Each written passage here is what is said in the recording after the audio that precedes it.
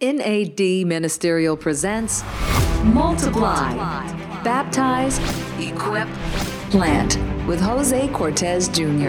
I want for us to turn there to the Old Testament. I'm going to read Welcome to the huddle. And this morning we're having a baby dedication. You know, every now and then. We baptize you now in the name of the Father, in the name of the Son, and in the name of the sweet Holy Spirit. We're about to go eat. I want to thank you for the food. Is there a second to the motion? To present to you the happiest newlyweds in all the land. Muy buenos días, amigos, hermanos y familias. God, give us strength and power to live like you told us to live. I'm Patricia, and welcome. How can newly baptized people and children play an important role in church revitalization? Find out today as our host, Jose Cortez Jr., talks to Benjamin Orion. But I start on my knees, and I have been in places where I was so frustrated and so tired that I was ready to throw the credentials on the table and say, this just isn't worth it. But you don't make those decisions in the rash of the moment. You go back and you get on your knees and you say, okay, God, how did you do it? Can you give me that same patience, that same endurance, that same stamina? And God hears those prayers. And God wants to bless his children. To the pastor who's struggling, that can't get their church to do anything, make it a matter of prayer. And then as you're praying about it, draw your members in and invite them to pray with you. And as you pray about it together, something will happen. Jesus never went to the masses that he didn't spend time in the mountains in prayer. That's right. And that's what we as pastors have to do, especially when we're discouraged and being challenged by the enemy. We've got lots of great actionable insights on the way. More in a moment. We want you to know that we are here as a growth resource. Go to nadministerial.com and click on podcast for everything you need to multiply your ministry. Our guest is Benjamin Orion. Here's Jose. Without a mission, a church is not a church. It's just a group of disobedient Christians hanging out. This is a quote by J.D. Greear. And we're here today in our Multiply podcast, all the way from the campus of Andrews University, and we're at the studios of the Advent Next podcast with Kendra. Kendra, it's so good to see you back here. Today, I'm here with a very special guest, my friend, and also a great pastor, Pastor Benjamin Orion. He's a lead pastor of the Springdale Seventh-day Adventist Church in Arkansas. Ben, how are you? Doing well, thanks. Thanks for having me here today. Hey, how is it? Arkansas, Michigan. I left home yesterday. It was about 50 degrees and raining, and I got to South Bend, and it was 30 degrees and snowing. So didn't see the sun either place. Hey, but you've been in Michigan before. You lived here before. I've lived here. I've pastored here before. So it's like coming home. Right? Coming home. Okay, yeah. So you're good. Totally good. Snow is great. People of Michigan are awesome. So why not? And snow is fun. It reminds you of the purity of everything. It's just beautiful to wake up and see that blanket out there. I am different than many that I like it. I enjoy it very much. I actually like snow as well. Yeah. So especially for the first 2 or 3 days, About the fourth or fifth day, I'm ready for something else. Right. Hey, welcome. Thank you. And we're here today because we want to talk a little bit about church revitalization. Mm-hmm. Okay. I know that you're pastoring at Springdale, and tell me a little bit more about that church.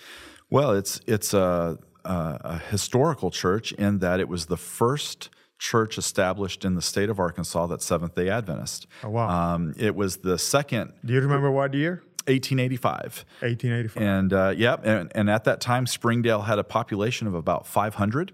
And within a year or so, the church had about 100 attending, which means that 1 in 5 people in Springdale were either Adventist or going to the Adventist church. Yeah. Wow. Yeah, it's pretty neat. And the Springdale church also started the first Adventist school in the state of Arkansas as well. Wow. So you come from a very historical church. Yes. That perhaps has seen real good times and perhaps some difficult times. They've had some good years and some lean years. It's more than 130 years now since the church was founded. The lifespan of a church is about 100 years, between 80 to 100 years like human beings. So it's lived a little bit beyond expectations. They've gone a little bit longer. And they've had ebb and flow. They've had times when there were more attending, and then they had a few years where, in the 80s and 90s, they had maybe 20 or 30 attending. Then in the early 2000s, they grew to 170 attending. Oh, wow. And by the time I got there a year and a half ago, in August of 2018, they had between 100 and 110 110 attending. Right. So you get there, 110 attending. Atmosphere was good. Yeah, they had a really good spirit. They had a desire to grow. This was a church that was in decline and had plateaued, but many of the people that were attending didn't want that. They were not satisfied with that. They didn't want the church to decline and die. Correct. They wanted to leave. They really wanted to boost it and to have something go on. They did not just want to survive, right? That's right. They wanted to thrive. In fact, under the previous pastor's leadership, they had been talking about doing a church plant. They had been talking about branching out and doing more in the community. But the challenge is that that pastor left. They were over a year without a pastor. And in the church, there began to be conflict and strife, and they began to kind of have some quarrel issues going on. Not major, nothing to divide the church, but really the bottom line was there was no clear path forward, and the people that had the power and the control didn't want to give any of it up, and so there was some internal struggle. So when I got there, it was just a matter of trying to refocus all that energy to a common goal and say, this is what we need to do to move forward. So about 110. How many years ago was this? 110? No, 110 people in attendance. So a year and a half ago. A year and a half ago. How are you doing now? We have 2 services now. 2 services? And first service averages between 30 and 40, and second service can have as many as 150, but it averages about 120 to 130. So we serve between about 170, 160, 170. So you've gone from 1 service to 2 services. Yeah. Your Sabbath school attendance has also improved. Sabbath school's tripled in attendance. Right? So there is some revitalization that is taking place in this really old church. And all of that happened just kind of organically. It happened because we changed the narrative. We changed the story people were telling. We helped them to get excited about, hey, we're going to do this and we're going to go in a new direction. Children, the children's divisions have grown. The challenge that you have is as kids, as those departments grow, you got to find people who are willing to go in, and so growth creates problems, and you have to focus on that and work through that. The growing problems are a lot better than the dying problems. That's right. So we'll take the growing problems anytime over the dying problems. That's right. And so the youth are starting to get more involved and more engaged and more active. All right. Well, so here we have a church that has been revitalized. We have hundreds, if not thousands, of pastors in North America, Adventist pastors, who are going through a situation in which their churches are either plateauing or declining. Mm-hmm. And that's why we've asked you to come over, Ben, and talk to us a little bit, because that's one of the challenges of Adventism in North America: declining churches, plateauing churches. And we have a great need for revitalization. And you're one of those pastors who have been able to lead your church to be revitalized. So tell us, give us some of the things that you've done together with your congregation to help to bring about the change and to revitalize. Yeah, so one of the most important things that you do is you have to help focus on a common goal, on a common mission. What are we really here for? Well, we say we want the church to grow. We say we want new people to come in, but what does that really look like? And so we have to find ways to quantify this so that the members can embrace it. To just say we want spiritual growth or church growth, what does that really look like? We chose to focus on the number of lives that we were changing through baptism, right? And then the second part of that is, how are we transitioning the new believer into an active ministry role in the congregation? Okay, so let's begin with baptism. Mm-hmm. At times, I know that we have colleagues in North America who have not had the honor or the privilege to baptize anyone in years. Baptism is important. Yes. You can't have church growth without it. You cannot have any church. And that's probably the reason why the church exists. That's right. That's right. You can bring people to Christ. That's right. All right? At times I have even heard people talking in favor of discipleship, and in the same mouthful, they talk against baptisms. Yeah. Okay, you cannot make disciples. You need to baptize them. Baptize them first, right? That's right. That's right. So to you, baptisms is a key thing. It's the most important thing. Right? This is the fulfillment of Jesus' command to go and make disciples, baptizing them, right? And so we talk about baptism all the time. We talk about it almost every week. Okay. And who's being baptized, who's not made a decision, who needs to make a decision, who do you know that needs to have Jesus in their life. Mention that from the front. And I talk about it from the front, right in the sermons. When I'm finishing Make appeals. a sermon, yes. When I'm in the baptismal tank. Right. A couple of years ago, I was talking to a friend of mine, and he said, listen, what I started doing is, he said, I started telling the congregation that somebody needs to be in the tank every 2 months. And he said, what I did is I filled the baptismal tank, and 1 month we were supposed to have a baptism, but we didn't. So he said, I went and got in the tank and said, who's supposed to be here with me? Well, I got my wheels turning, and I said, man, I'm doing this all wrong. And so I went to my church, and I said, forget this every other month bit. Let's go every month. We need to have somebody in the tank. And we made it a matter of prayer. We said, Lord, there are people out there. That's right. Who need to be baptized. Who need to be baptized. There's probably people in our congregation we don't know about because we haven't talked about it. That's right. So we just started talking about it. We started getting actively engaged in saying, hey, we're going to have baptisms. What does that look like? And then I told the elders and I told the church from the front, I said, guys, if we don't have a baptism, I'm still filling the tank, and I'm going to go get in it, and you're going to feel really dumb when I do, you know? And they just kind of laughed and chuckled just like you did. But it was funny because I never had to go in the tank alone. And that first year that we started praying for that, we had at least one, and most of the time, multiple baptisms every month of the year. So you've baptized people on a regular basis in your church? We do. And in fact, I don't just baptize them on Sabbath. I baptize them when they ask to be baptized. Right. Yeah, we have some pastors that wait till they have 10 or 5, or they want to make a big deal and invite people in and all of that. You baptize them when they make the decision. When they're ready. Yeah. There are pastors that say, well, we're going to have once a month, we have our new member Sabbath. Every Sabbath is a good Sabbath for a new member. Every Sabbath. And I had a church member here recently that came to me and said, hey, my birthday is on Thursday. Can I be baptized on Thursday? And I said, sure, why not? So I called my deacon. I said, hey, I need you to fill the tank for Thursday. And he goes, why Thursday? I said, because that's what she asked for, you know? Probably the first Thursday baptism in the history of that church, maybe. We don't know. We don't know, but since then we've had baptisms on Tuesdays and Sundays and Thursdays. And Sundays and Tuesdays, huh? Yeah, we just, whatever day they want. So, dear colleague listening to us right now or watching us, baptize them when they make that decision, right? When they're ready, bring them in. Make it listen, you got to clear them as quick as you can. And I don't want people to think that we don't talk about what it means to be a church member. Sure. I don't want people to misunderstand that we're just baptizing whoever. We're not doing that. We're actually taking the time to disciple them and disciple them. But you're not blocking them either, right? But we're not facilitating. That's right. That's right. And do they have a firm grasp of 28 doctrines when they're baptized? Maybe not. But they clearly understand the Sabbath. Yeah. They clearly understand what it means to be a servant of God.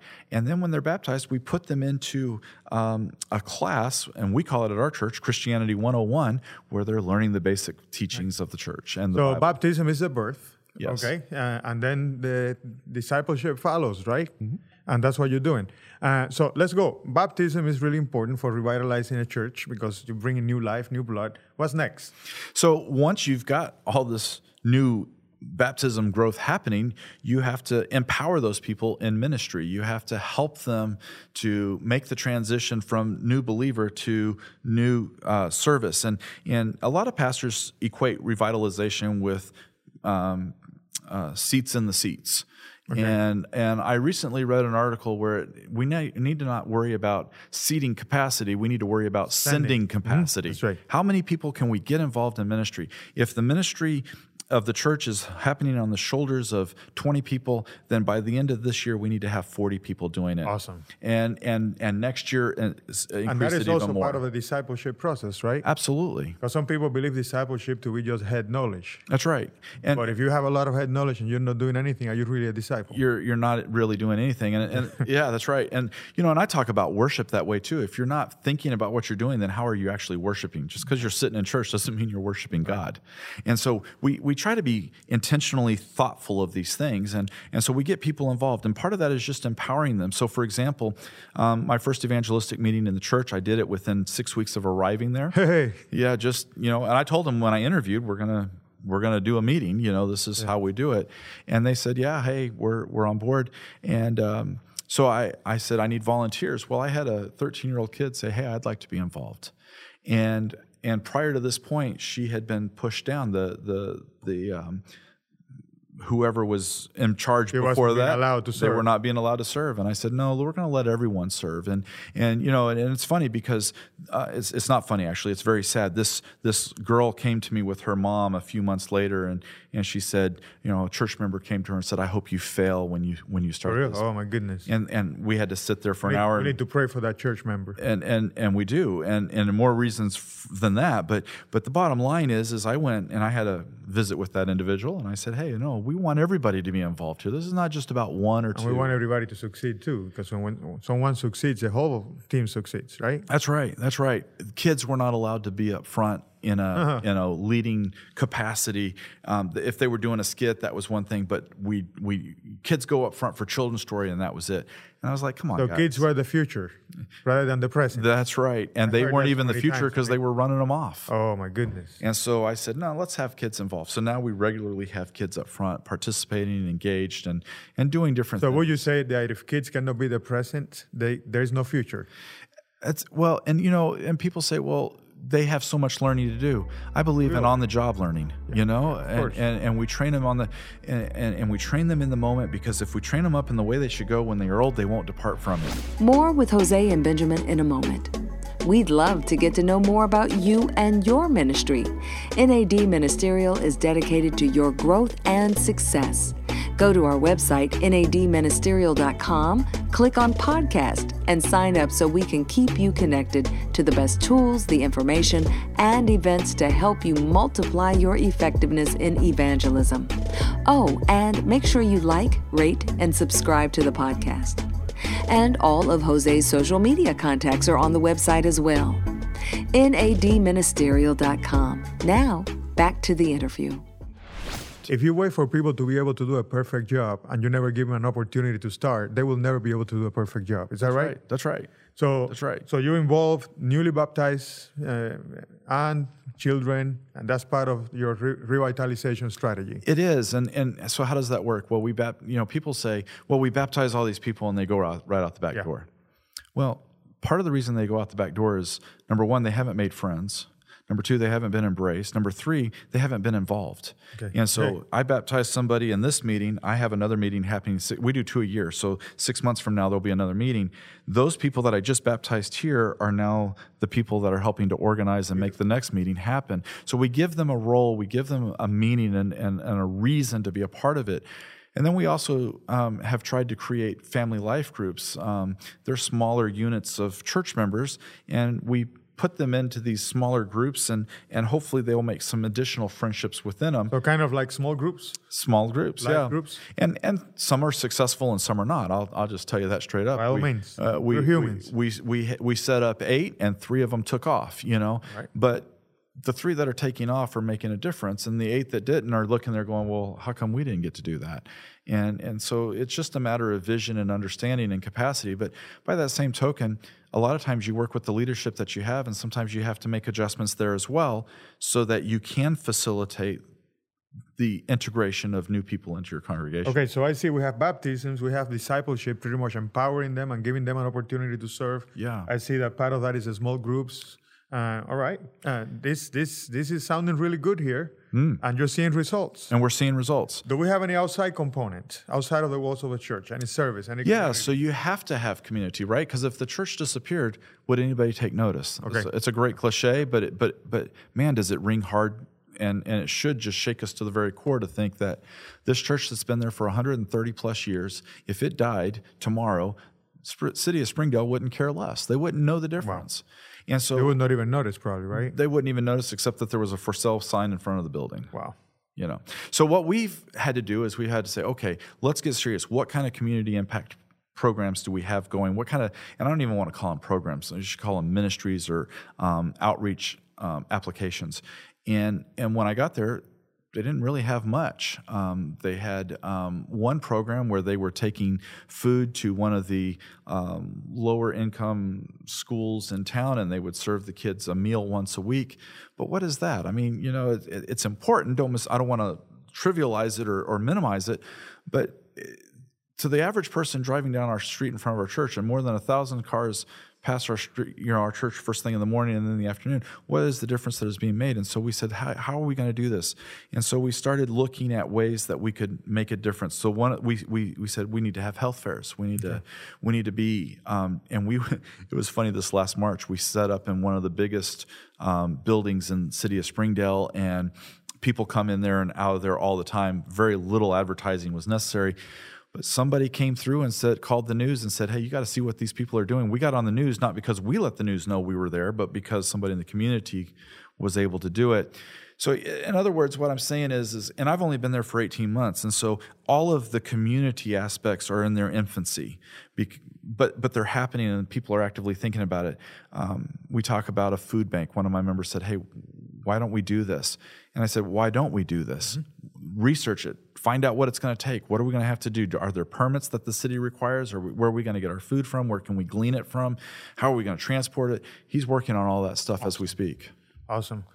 Anything else that has been a key component to revitalizing the church? Well, you have to change the narrative. And I think that's probably one of the other pivotal points in the church. When people feel like more positive. Yeah, when nothing's going on, then what do they have to talk about? Yeah. But if they can talk about what's going on and how the church is growing and how they're seeing new life and the baptisms and the lives that are being changed, sometimes revitalization just has to start with a change of heart from within as you're reaching to people from without. You know what I'm saying?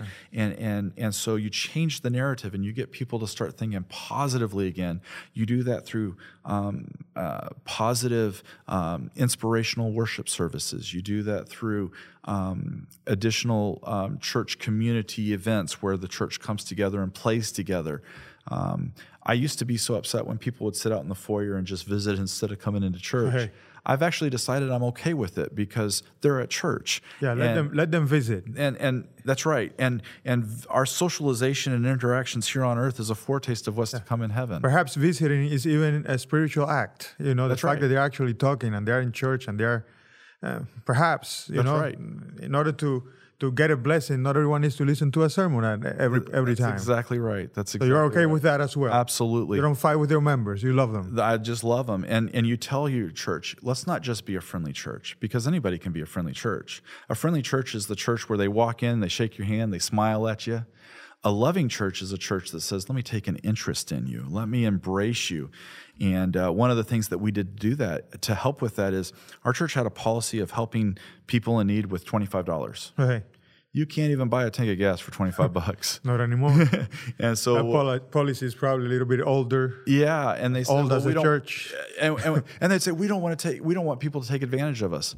Even if they do, who's guilty? I would rather be guilty of loving them and helping them than the other. And so we made it a policy. If somebody comes and needs help, we'll help them with whatever amount they need, as long as we have it within our coffers to be able to do it. Wow. And we set up a special fund for that. So we had a lady who needed help with her rent. Her rent was $750. We paid it. Right. We determined that her story was legit, and now she's in a position where she's able to start being involved at the church and giving back in different ways as well. So it makes a difference. And so you change the story, you change the narrative, you involve people, you help them to be inspired by what's going on. And then most importantly, above all of that, is you do it from the standpoint of, we're doing this for Jesus. I'm sure that all of this has brought you a little bit of trouble, but because when you come into a church and you make some changes and you're the leader, usually you get a little bit of friendly fire. It's not even friendly. Friendly fire that is not that friendly. Yeah. Is it all worth it for a pastor to get into a revitalization project? One of the things that I write about in revitalization is that as a pastor, you have to have a thick skin. Okay. The devil does not want you to be successful. He will do everything in his power to take you out of ministry. In years past, the devil has tried unsuccessfully. He's trying again now, as we speak, to turn the tide against me, because I believe that he knows that God wants to do something special, not just in me, but in all of us and in our church. And so usually that it's not friendly fire because it's coming from church members, and they will use what I call spiritual speak to justify what they're saying, and they don't even realize what they're doing a lot of times. They don't realize the damage that they're doing in the church or in the congregation. And so we have to have a thick skin. We have to have a prayerful spirit and an attitude to weather that. Man, I'm sorry that you have to go through some of those things, but is it worth it? Is it worth it when you see the church growing and you're in the baptismal tank with somebody? Then you say, "Forget the rest. This is what it's all about." So, what would you recommend to pastors going through a difficult time in their church right now? Churches that need to be revitalized. Should they just ride the wave and wait till the conference assigns them in a new district, or should they do something about it? Well, tackle that. And that's a big can of words, because sometimes you do need a fresh start, right? But laying that aside, first thing I would encourage a pastor to do is go get on your knees, pray anew. Pray with a different spirit, pray with a different attitude. A lot of times the problems that we have in life are the creation of our own doing. Okay. And even in ministry, and we don't mean to, but we get into these situations where, oh man, I shouldn't have done that. We have to have a certain humility about us to say, oh, I was wrong. I'm sorry. But I start on my knees, and I have been in places where I was so frustrated and so tired that I was ready to throw the credentials on the table and say, this just isn't worth it. But you don't make those decisions in the rash of the moment. You go back and you get on your knees and you say, okay, God, how did you do it? Can you give me that same patience, that same endurance, that same stamina? And God hears those prayers. Right. And God wants to bless his children. To the pastor who's struggling, that can't get their church to do anything, make it a matter of prayer. I have a colleague who came to me just 6 months ago after hearing my testimony about some other things that were going on in our church. He says, yeah, but I'm in a little church and I can't do that. And I said, what you can do is you can pray about it. Okay. And then as you're praying about it, draw your members in and invite them to pray with you. And as you pray about it together, something will happen. Lo and behold, they ended up with a bunch of baptisms a couple of months after that. And he's like, I don't even know where these people came from. The difference is you were ready to receive them. Beautiful. And you were ready to be able to hear them, and it happened because you were in an attitude of prayer.